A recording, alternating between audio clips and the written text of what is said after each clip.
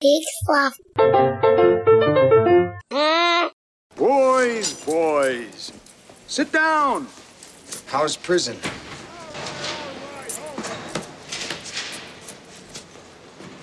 You look like hell. I'm, Larry Lazard of Lazard, Conda, Dactyl, and Cohen. Who sent you? Are you from the city? No, I'm from that little part of all of us that can't stand to see someone else in need or in pain. Yeah, I bet. Who's this Cooper clown? We gotta talk to that goofball now. I don't think you want to do that. Why? Why not? That Koopa clown Yeah? is one evil, egg-sucking son of a snake.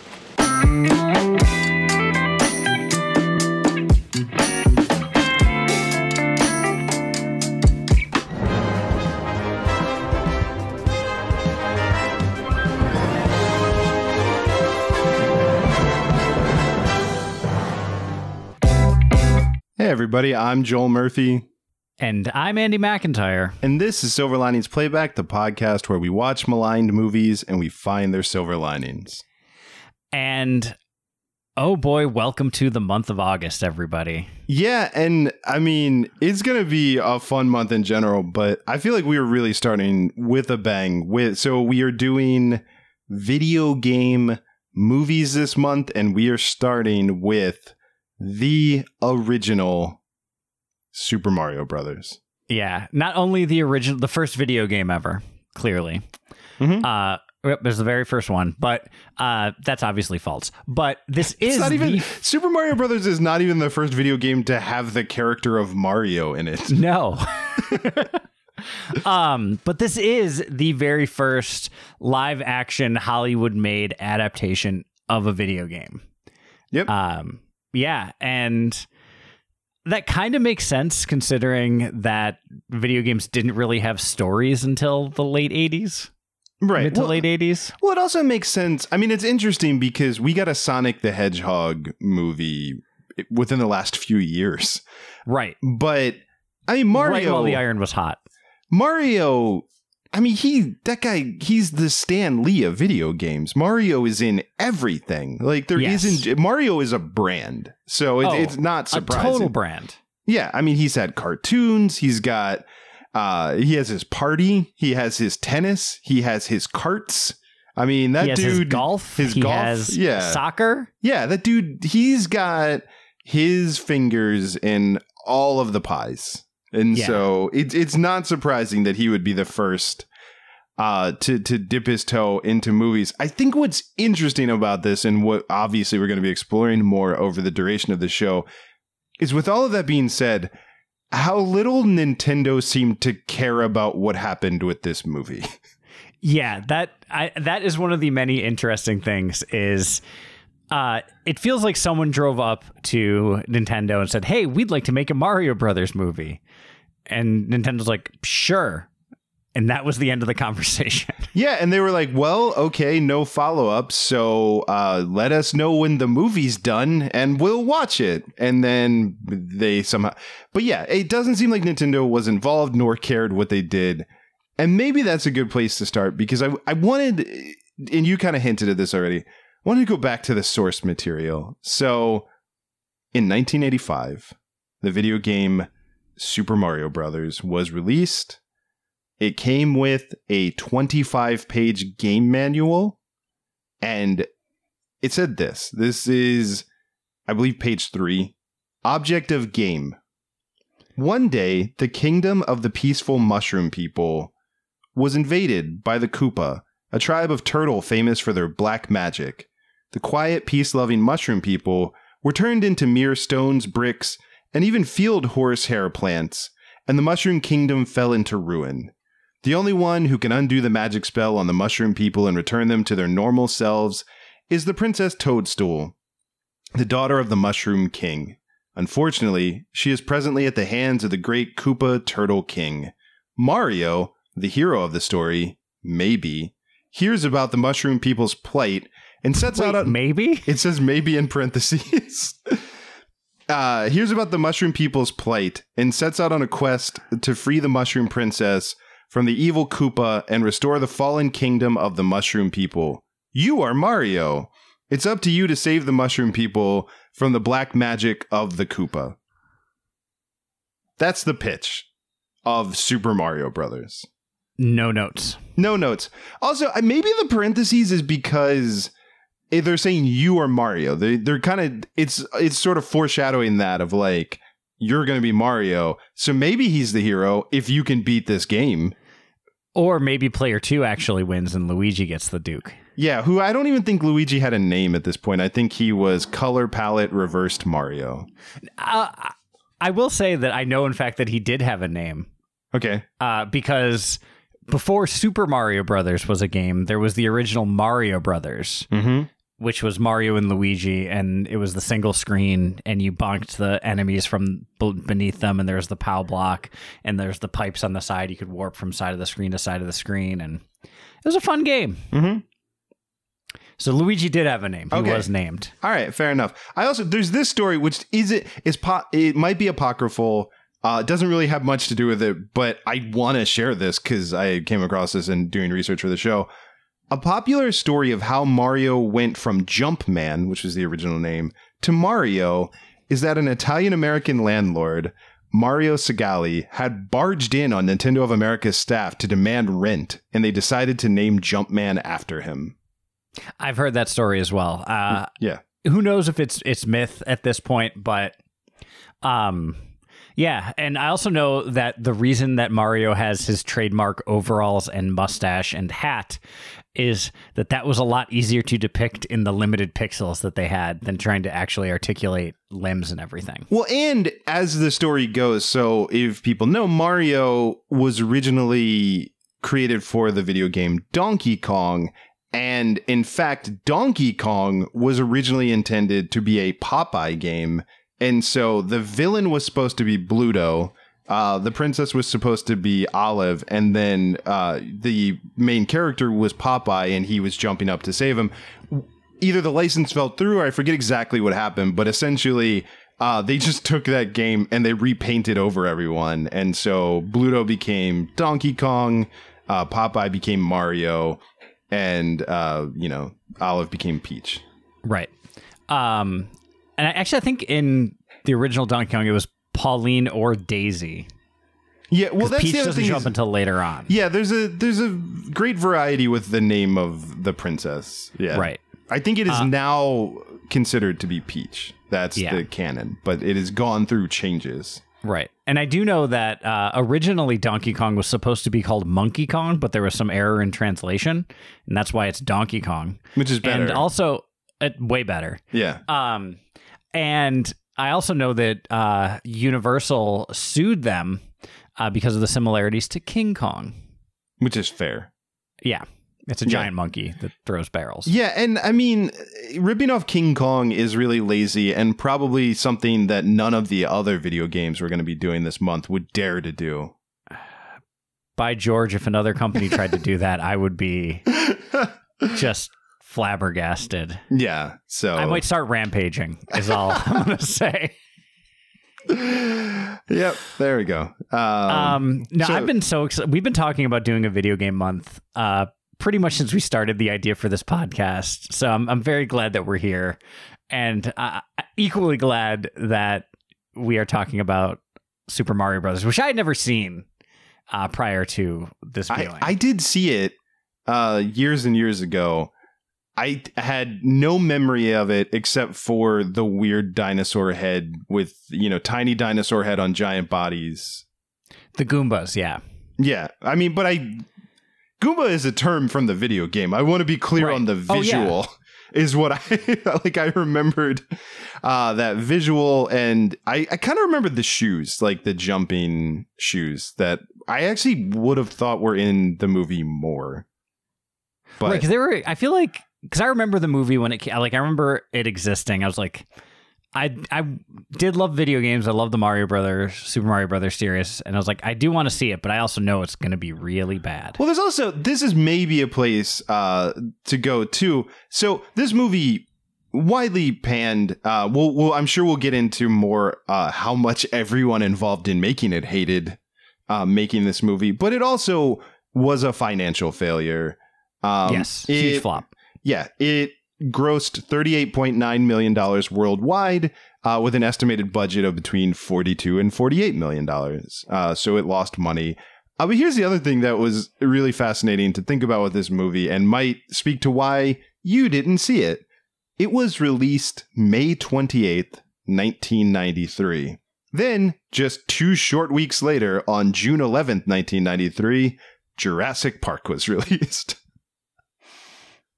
Yeah, that would explain why that dinosaur movie did a lot better than this dumb dinosaur movie. Yeah, I just thought that was really fascinating that, they both are movies that have dinosaurs in them. They came out within weeks of each other. And again, to recap, Super Mario Brothers total globally made $38.9 million. Jurassic Park made $50 million in America on its opening weekend. There are probably individual theaters in the United States that grossed more for Jurassic Park ticket sales than Super Mario Brothers. Yeah, and I got curious, the week that Jurassic Park opened, Super Mario Brothers made $1.7 million to finish 10th place. So that certainly hurt it. Worth thinking about. And also, worth thinking about with the effects, which we'll probably talk more about as the show unfolds as well. But also, maybe now, since we talked about how miserably it did, worth mentioning that Nintendo gave up on making live action video game movies because of this failure until Detective Pikachu. That's accurate. Yeah. They decided, you know what? Fool me once, shame on everybody. Yeah. And because there are rumors about Metroid movies, there's always been whisperings of a Legend of Zelda movie. Well, apparently what I saw was that the Metroid movie was in like pre-production. Yeah. And then because this did so badly, they just pulled the plug. I will say, to be fair, Metroid probably would make a better movie. Also, Legend of Zelda would make a better movie. I think they should make a Legend of Zelda movie. It's my favorite video game series. I would for sure go see it. Yeah, no, mine too. And then talk about it a month later on the podcast. But yeah, also, both of those games have a lot more story. That's the thing. I read the manual of what it says. I couldn't have told you most of that information.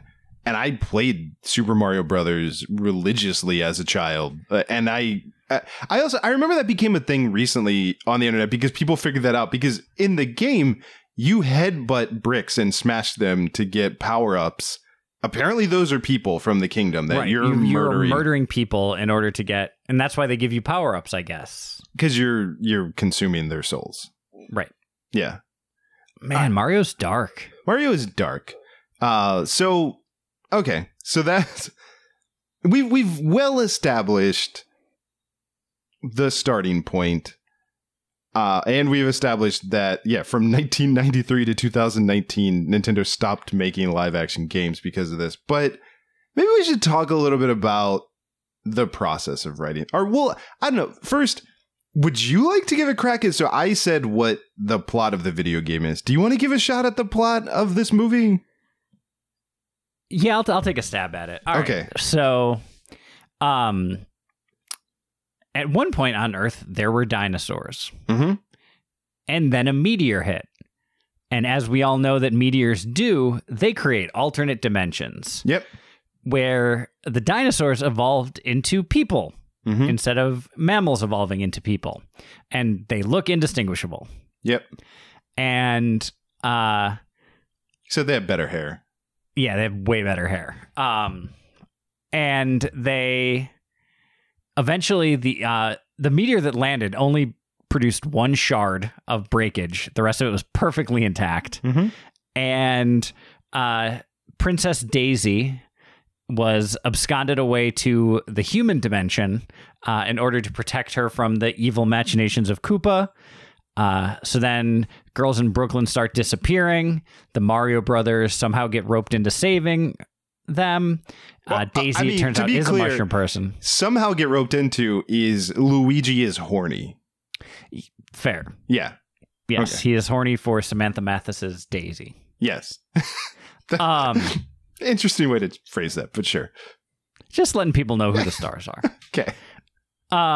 Yeah. So they are now in the dinosaur world, which is mysteriously covered in a fungus, and there's Iggy And is Spike. Blade Runner.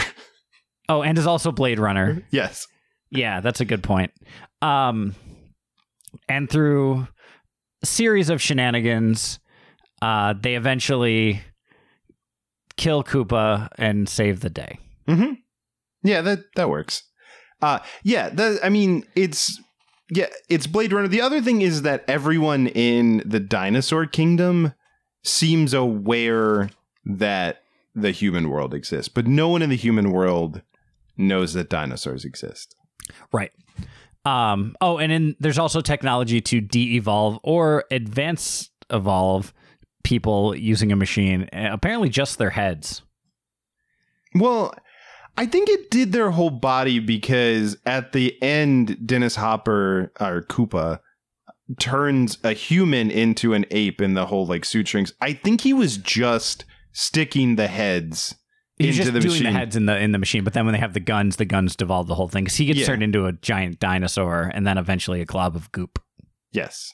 So that's the plot of the movie, which you might notice outside of some of the names being the same, none of the plot is the same. No, literally none. Yeah. And what's wild, and what is thoroughly detailed online is apparently this script went through very many drafts and changes. Well, yeah, apparently the directors really wanted to tell like a gritty adult story, which of course, when I think gritty and adult, I think Super Mario Brothers. Yeah. Yeah. It's a me, Gritty.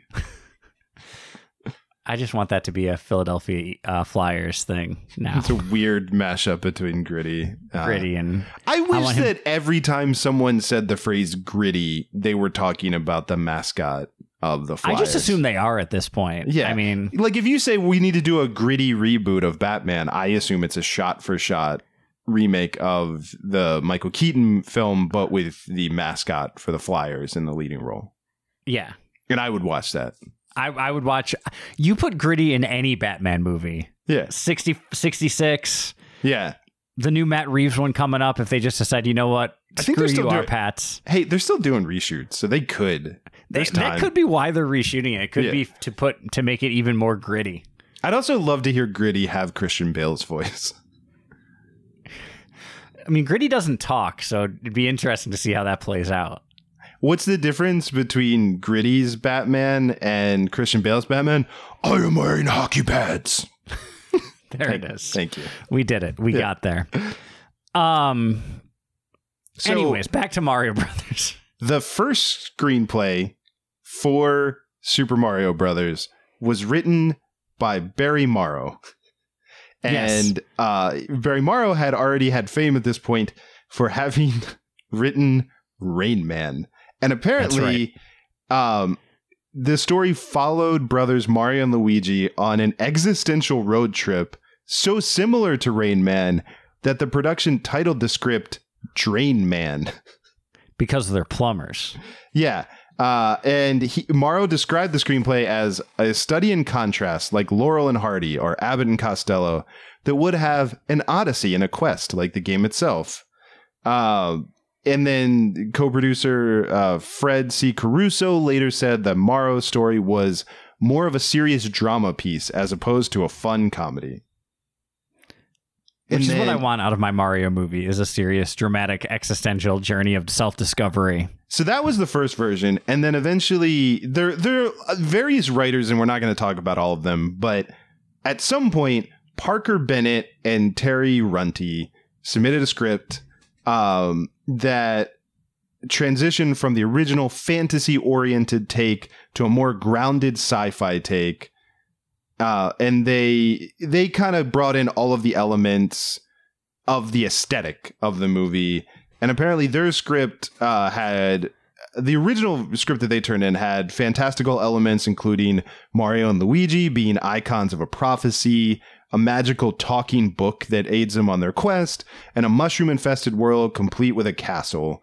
The sci-fi concept of a parallel world inhabited by humanoid dinosaurs was retrofitted onto the fantasy story already written. So now we're starting to get something approaching what we saw, which sounds like it still had things that are recognizable as Super Mario Brothers. Right. Like fantasy.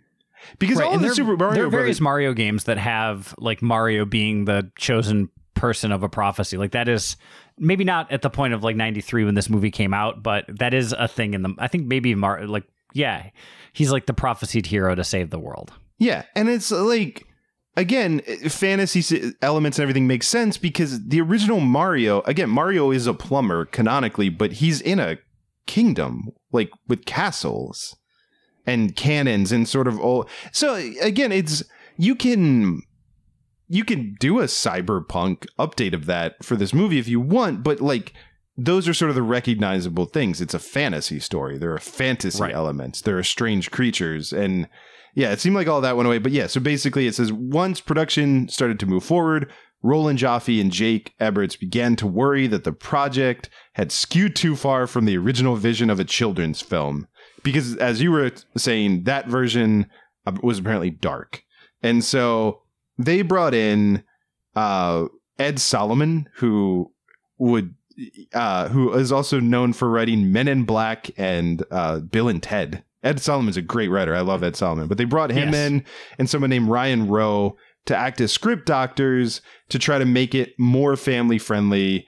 And then at some point, Parker Bennett and Terry Runty were brought back in. So there was a lot of back and forth. Again, we don't need to talk about all of it, but essentially there were two competing visions that nobody seemed to ever decide which version was going to win, and nobody seemed to agree. And so the producers, the people who own the property, kind of wanted one thing, and the directors, who were a husband and wife that were directing it, they wanted this dark, gritty version. And they seemed like from day to day they were rewriting it. It seemed like different people would win on a different day. Yeah, it seemed very chaotic. That is a complaint that Bob Hoskins, John Leguizamo, and Dennis Hopper all made about this movie. Yeah. In a 2007 interview, Bob Hoskins said, "The worst thing I ever did, Super Mario Brothers. It was a fucking nightmare. The whole experience was a nightmare. It had a husband and wife directing team whose arrogance had been mistaken for talent. In so many weeks, their own agent told them to get off the set. And he said that he and Leguizamo would get drunk every day of filming and would drink between takes." Yeah. Dennis Hopper also said it was a nightmare, very honestly, that movie. And also talked about it was a husband and wife directing team who were both control freaks and they wouldn't talk before they made decisions. I was supposed to go down there for 5 weeks and I was there for 17. It was so over budget. And there was another quote I found from him. And he said his son, when he was 6, said, "Dad, I think you're probably a pretty good actor, but why'd you play that terrible guy King Koopa in Super Mario Brothers?" And I said, "Well, Henry, I did that so you could have shoes." And he said, "Dad, I don't need shoes that badly." So this is where the actors were at. They did not like the directors. Bob Hoskins, who I dearly love. Oh, he's the best. Said that he was drinking every day. He said it was a miserable experience. I was also reading stuff. He got his hand broken at one point, which actually was electrocuted. Yeah, he got electrocuted. Leguizamo, I think, accidentally closed his hand into a van. But so broken hand, electrocuted. He got stabbed while making this. John Leguizamo broke his leg. Yeah, John Leguizamo broke his leg. They also, the directors almost killed a bunch of as you talked about, these women that were being kidnapped. That they there's a scene where they're all on a mattress and it's like flying around, sliding through ducts and things like that. Sliding through ducts and on ice and everything. And Bob Hoskins wasn't in the scene because it was his stunt man, but all of the women were just themselves. So like they didn't get stunt. They were not stunt performers. They were just the essentially featured extras. Yeah, they're extras. Like, yeah, some of them don't even have lines. Like, they're just the women that were kidnapped and they're being saved. I think in the credits, they're Brooklyn girls like 1 through 6. But basically, there's a stunt where the mattress is on wires and it's 25 feet above above the ground, and it was improperly rigged. It was like changed when everyone went to lunch and nobody checked it, and then they put all these people on it, and legit, like, one of them almost fell off when it was 25 feet in the air. They all were dumped off of it at the bottom and like landed hard, and so serious accidents could have happened on this set, because it seems from everything like it was chaotic, and that, nobody was really sure who was in charge, and there were a lot of fights over what to do. And that is not a good way to make art. No. And yeah, the behind the scenes of this movie, it just sounds like a misery trip between Leguizamo and Hoskins. And Dennis Hopper, I'm sure, was coked out of his mind the entire time. I mean, if all of his other work is any indication, I think that is a safe assumption. It's a wild ride. Yeah, it's bananas. But yeah, so I think those are the reasons that this movie was not like. This movie, didn't start on third base and think it hit a triple. This wasn't even in the stadium and was expected to get up to bat, and it didn't have a ticket to the game. Like, this movie was in a hole to begin with. Well, it also seems like nobody was on the same page about what they were making. And some of it too was that these actors signed on for different versions of the script, like that. Because I read a lot that Hoskins didn't want to do it because he had felt that he had been doing he had already done Who Framed Roger Rabbit and Hook, and he didn't want to sort of just be doing kids movies. And one of these versions of the script was like what finally convinced him. They were sending him different drafts and he didn't want to do it. And finally he was like, all right, yeah, I'll do it. And then they changed that script. That's not the script that they shot, So it's just, nobody seems like they knew what to make. And I think that does all come from the fact of like, it was never it was just, let's make the video game Super Mario Brothers into a movie. Okay. And really, it ended up being, let's title a movie Super Mario Brothers because the video game is popular. Yeah. Yeah. Because literally, other than a little bit of iconography, like, there is nothing resembling. Yeah, and that seems like, I mean, again, Rocky Morton and Annabelle Jankel, they were the husband and wife directors. They seem to be the ones, like, most hardline, just, I'm not making a kids movie. Like, that's right. Which you are. Like, I think you are. Yeah, you should be, because I don't know what version of Super Mario Brothers now, maybe. I mean, you've got a generation of people who grew up. Maybe adults would take their kids to see it, but like, there isn't in 1993 a built-in adult fan base that's going to see Super Mario Brothers, the gritty adult film. No, and it's not even like, because you could argue that like the '89 Batman was still like a movie for younger audiences, but wasn't for as young an audience as like the 60s Batman TV show. Well, yeah, it's funny because I feel like 1989 Batman always gets pointed to as, it was a gritty reboot. And I think that is because 66 Batman was so entrenched in people's minds.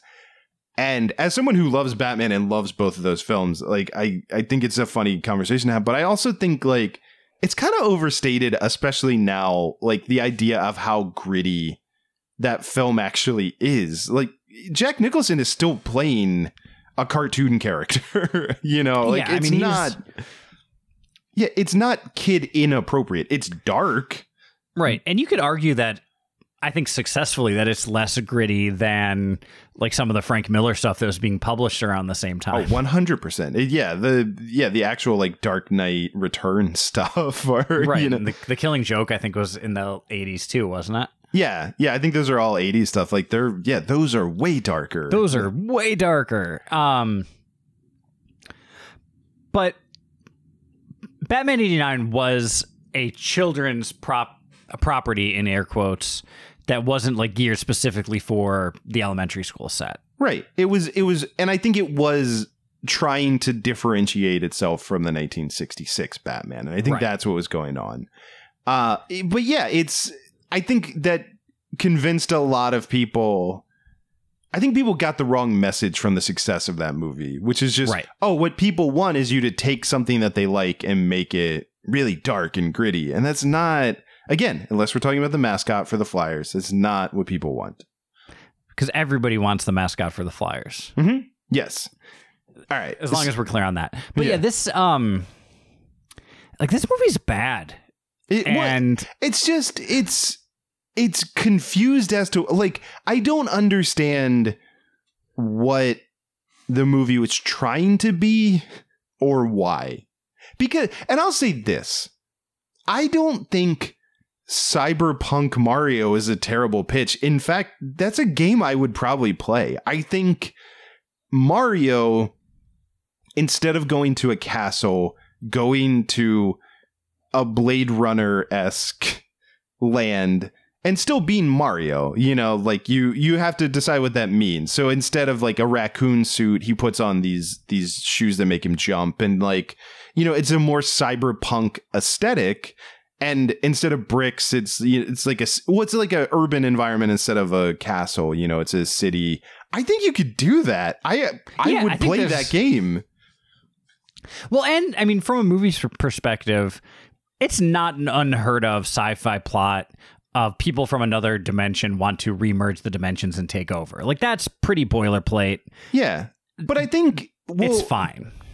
I think the only thing they did that really resembles... So the thing is, okay, what you needed to do was distill down. So what does it mean to play a Super Mario game? You know, like, what does it mean? There should be Mario. He should be the protagonist.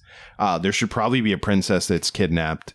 Although that's not even true by the time Super Mario Brothers 2 came out. But that game is odd. So that, you know, they should have made a movie about that. That's a whole other discussion. They should have made that movie. But... I like that game. That game is weird, but I like it too. It's fun. Yeah. It's also another example of that was a different game that they refused to release Super Mario Brothers 2 for American audiences because they didn't think we could handle it because it was too hard. So they picked a different game and they put the Mario characters in and it. Skinned it with Mario characters. Yeah. And it was a fun game. It was a super fun game.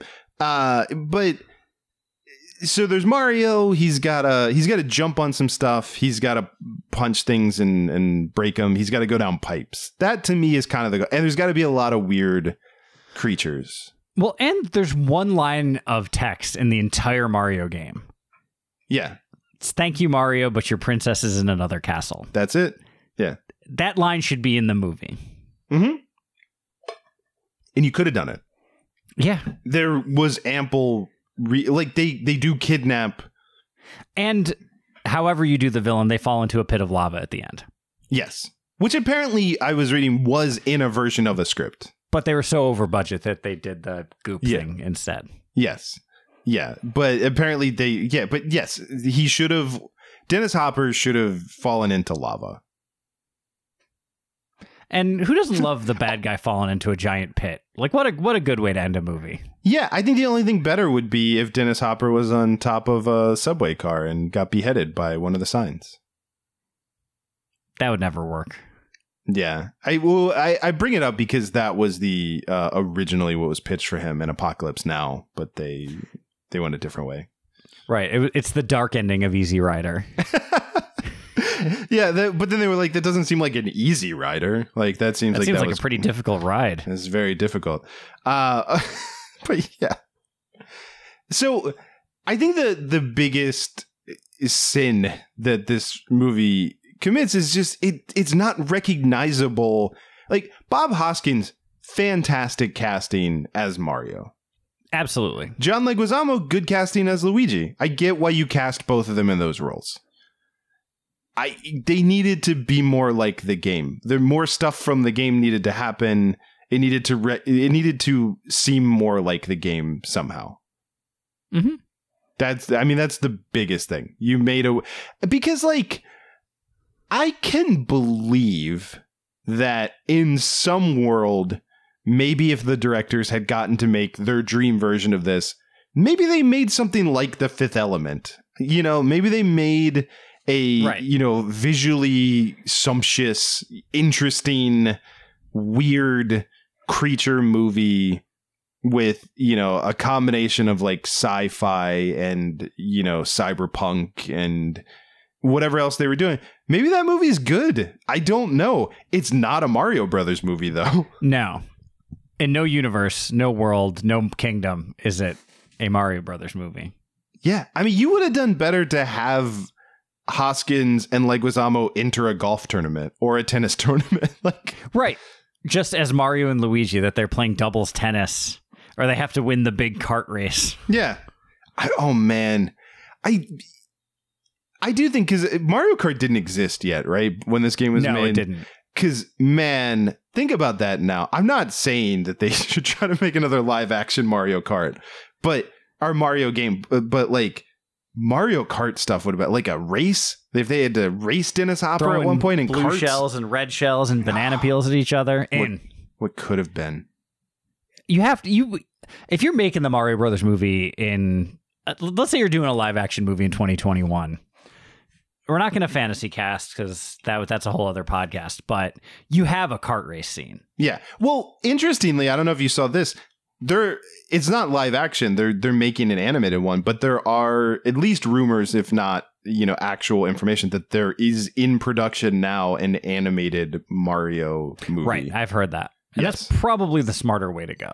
Well, for sure. The other thing is, Hoskins is about as good as casting as you can get. I did also see that apparently Danny DeVito was at least in talks to play Mario, which is also good casting. But and Bruno Kirby, who, if you know who that is, would have also been probably pretty good at that part. But with all those guys, like, while I do think they're good, Mario is a cartoon man.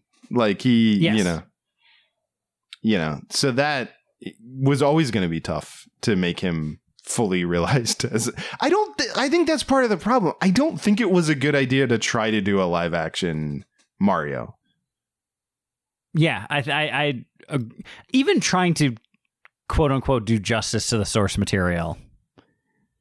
Also, even at the time, I get it. So the karts didn't happen yet, which is a shame because a kart race scene would have been great. There were underwater levels. That's a pretty famous thing. You didn't at any point make him have to swim underwater, which is probably good because you might have drowned Bob Hoskins. Apparently, someone would have died. Yeah, but that seems like a thing that should have happened in a movie that's trying to evoke Mario. I also, while we're all in all of this too, another thing to malign before we pivot.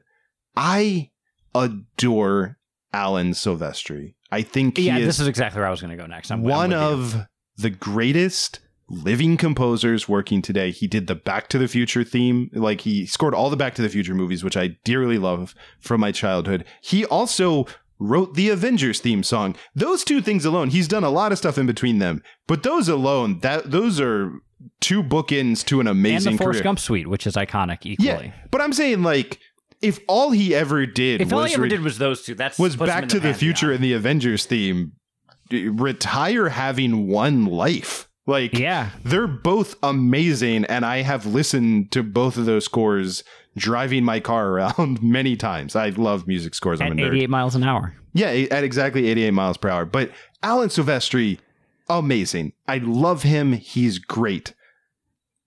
I don't know what he was told to do. I don't know what he was trying to do. I don't understand the score of this movie, because one of the other iconic things about Mario games is the very specific music, and none of that is in this movie. It is iconic. I think it's there in the menu for the DVD. Yeah, right. And a little bit in the very beginning, and then that's it.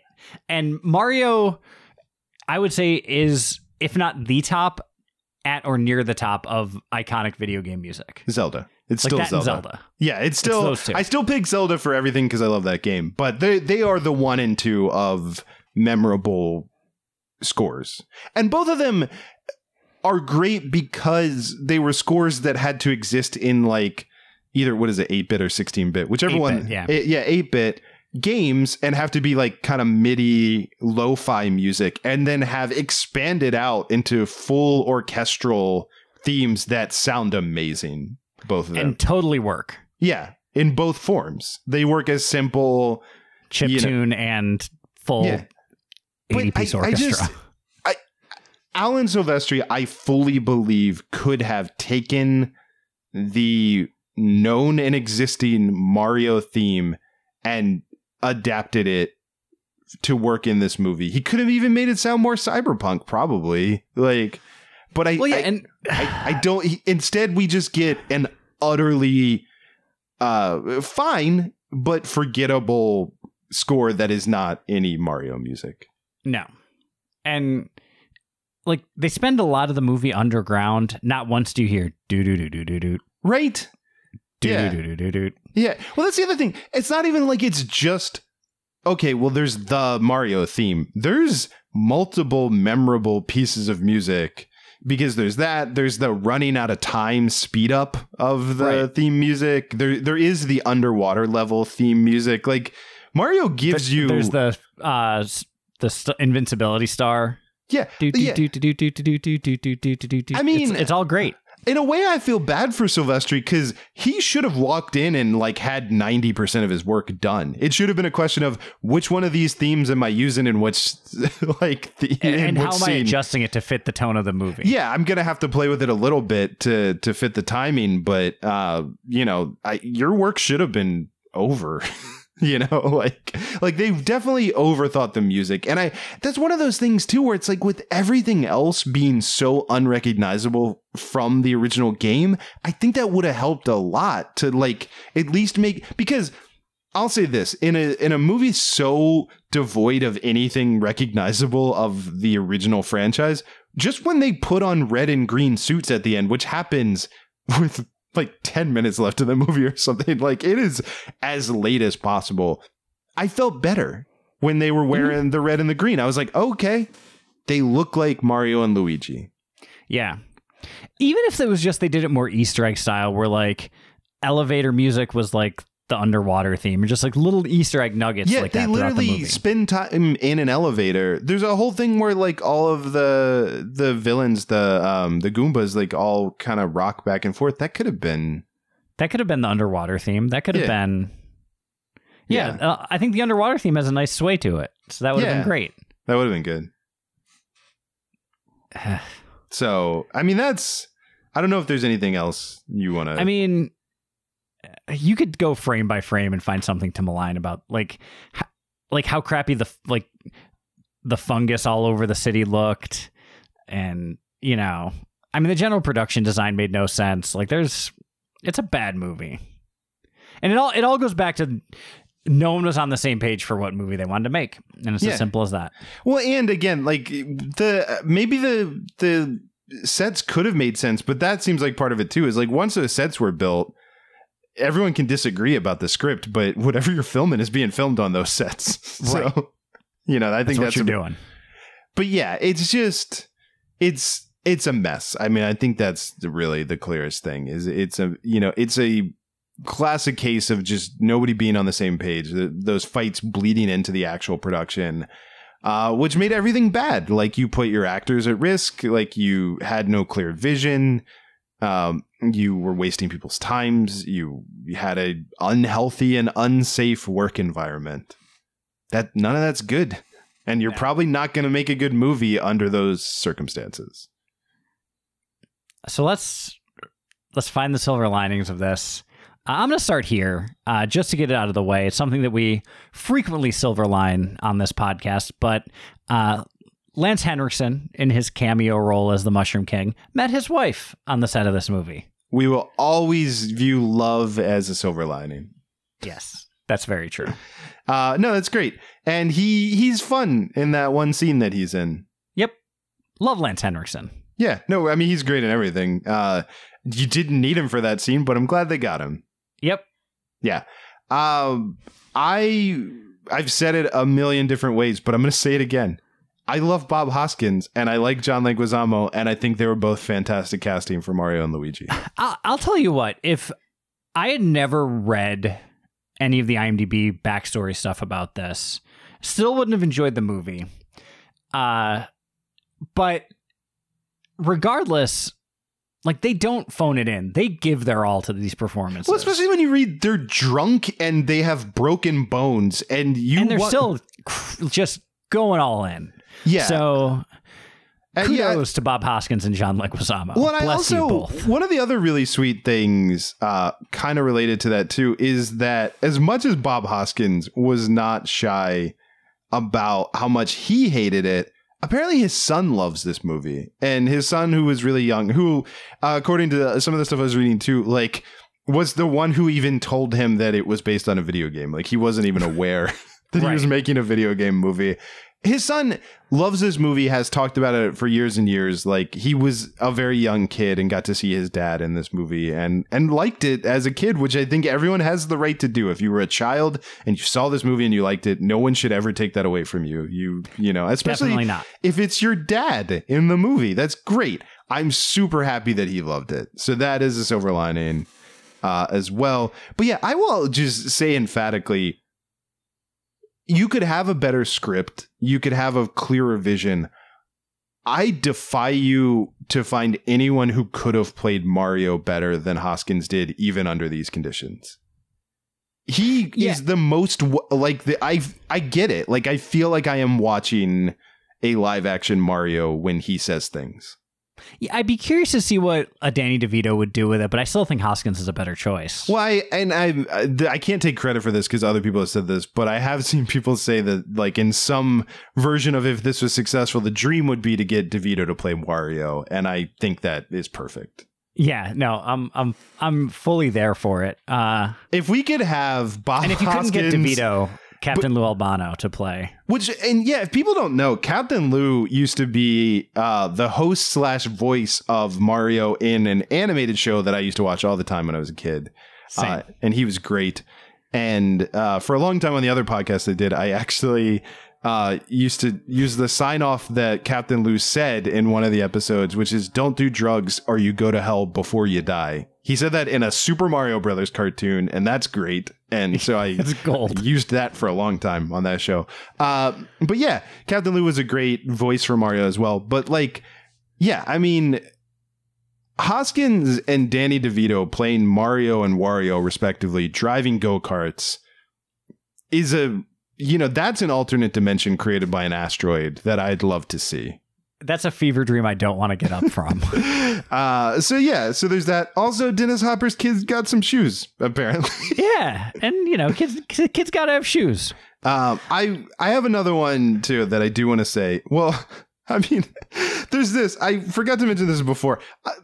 I think this is a silver lining for life that this happened. One version of the script contained a cameo for Bruce Willis, where he tunneled through air ducts of King Koopa's castle in a spoof of his role of Die Hard.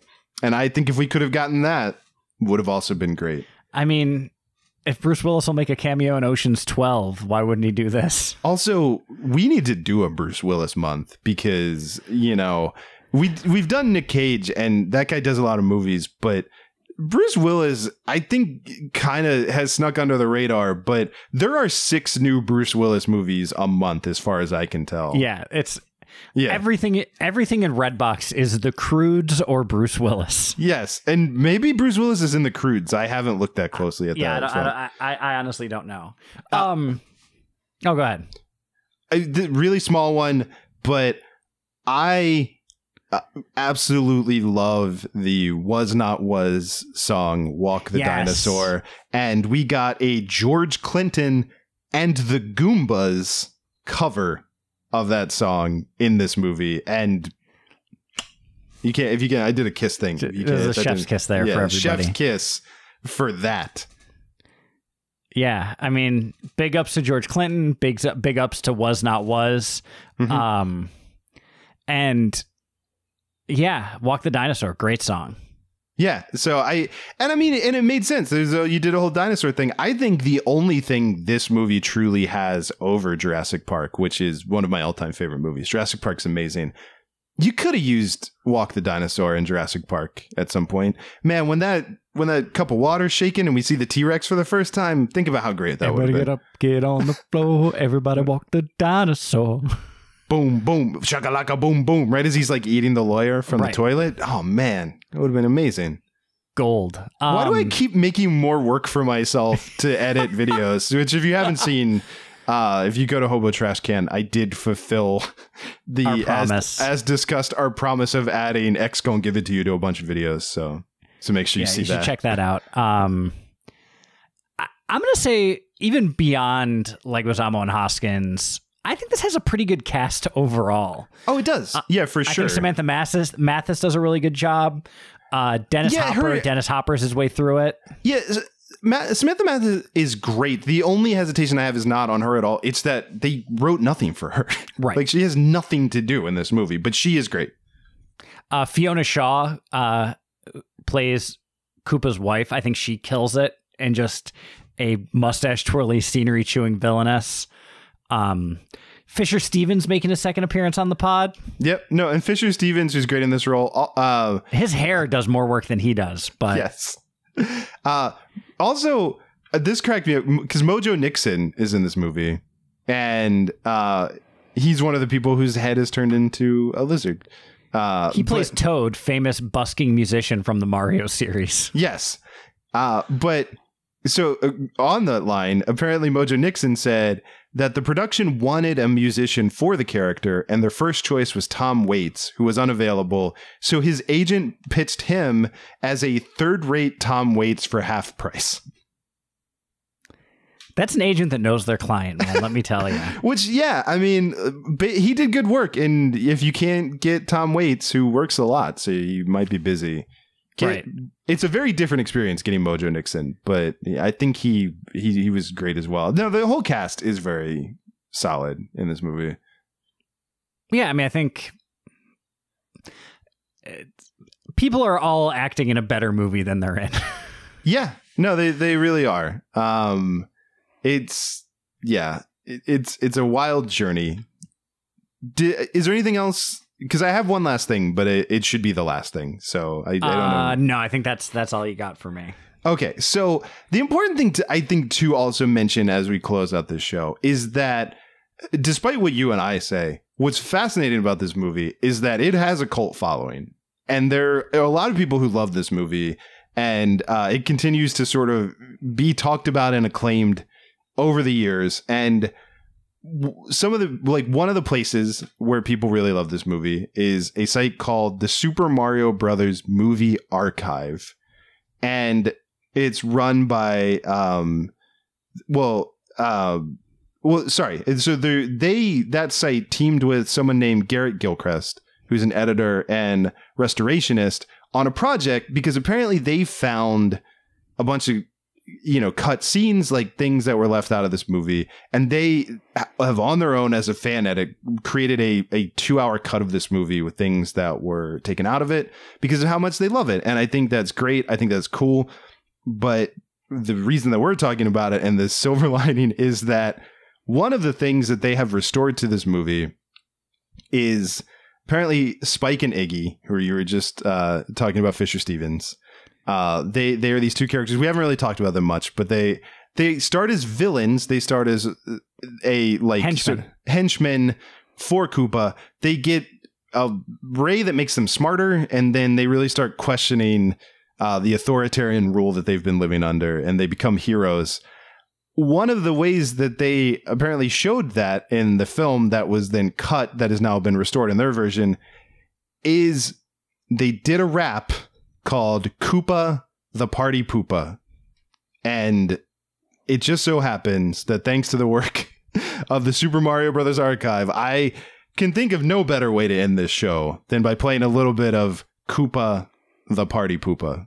You ever Ever get the feeling you're an automatic pilot? You're going through the motions like waves in the ocean? That life is a series of brainless notions, and you want to feel something more than empty emotions. Well, we met two plumbers. Who had an idea. They showed us the light. And the new frontier. Mario. And Luigi. They know what's right. We gotta take a stand and put up a fight. Well, stop and think this through. It's time to get rid of you know who. A radical development is taking place. Iggy. And Spike will set the pace. Koopa. The party pooper. The pooper scooper. It's a crying shame. We're playing his game. He's got us so tame. It really is lame. We're all so dumb being under his thumb. Be proud, reptilians. We number in the millions. Look at these Goombas. Shutting us down. The rule of force is the rule of this clown. Koopa. The party pooper. Silver Linings Playback is a production of HoboTrashCan.com. If you enjoyed the show, please rate or review it on Apple Podcasts. Hear more great shows on the Peak Sloth Podcast Network, like this one. Hey, this is Chris. And this is Joe from the Curioso Podcast. And we give our stamp of Curioso approval to the podcast that you're listening to right now.